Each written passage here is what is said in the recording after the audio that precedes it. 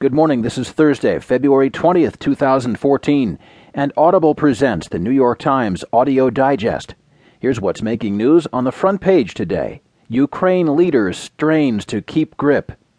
Facebook enters $16 billion deal for app maker, and lawsuit accuses for-profit schools of fraud. In today's national news, AIDS emails cast a shadow on governor.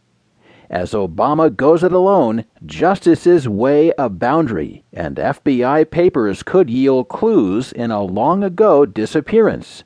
In today's business headlines, FCC seeks a new path on net neutrality rules, Gap to raise minimum hourly pay to $9 in the U.S., and scrutiny in California for software used in schools.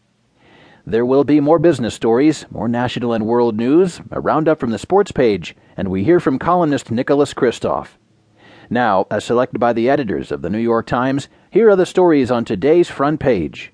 The top stories written from Kiev. Ukraine leader strains to keep a grip. Reported by Andrew Higgins and Andrew Kramer. Ukraine spiraled deeper into crisis on Wednesday as the government of President Viktor Yanukovych and several thousand grimly determined protesters, along with their supporters in Russia and Europe, prepared for an extended confrontation over the fate of this fractured country. As measures of the turmoil, the authorities announced a nationwide anti-terrorist operation to keep guns and power from what it called extremist groups and dismissed the country's top general. Then they turned around late in the day and declared that a truce had been reached with political leaders of the opposition. But it was clear that with their bloody offensive to take back the center of Kiev stalled by a ring of fire, the Ukrainian authorities were concerned about maintaining control. In many regions of the country, municipal buildings, offices of the Interior Ministry, State Security, and the Prosecutor General, Army units, and arms depots are being seized. Oleksandr Yakimenko, head of the State Security Service SBU, said in a televised statement. The Defense Ministry later added a further beat to a drum roll of ominous warnings a day after the capital, Kiev, erupted in a frenzy of fire and fighting that left at least 25 people dead.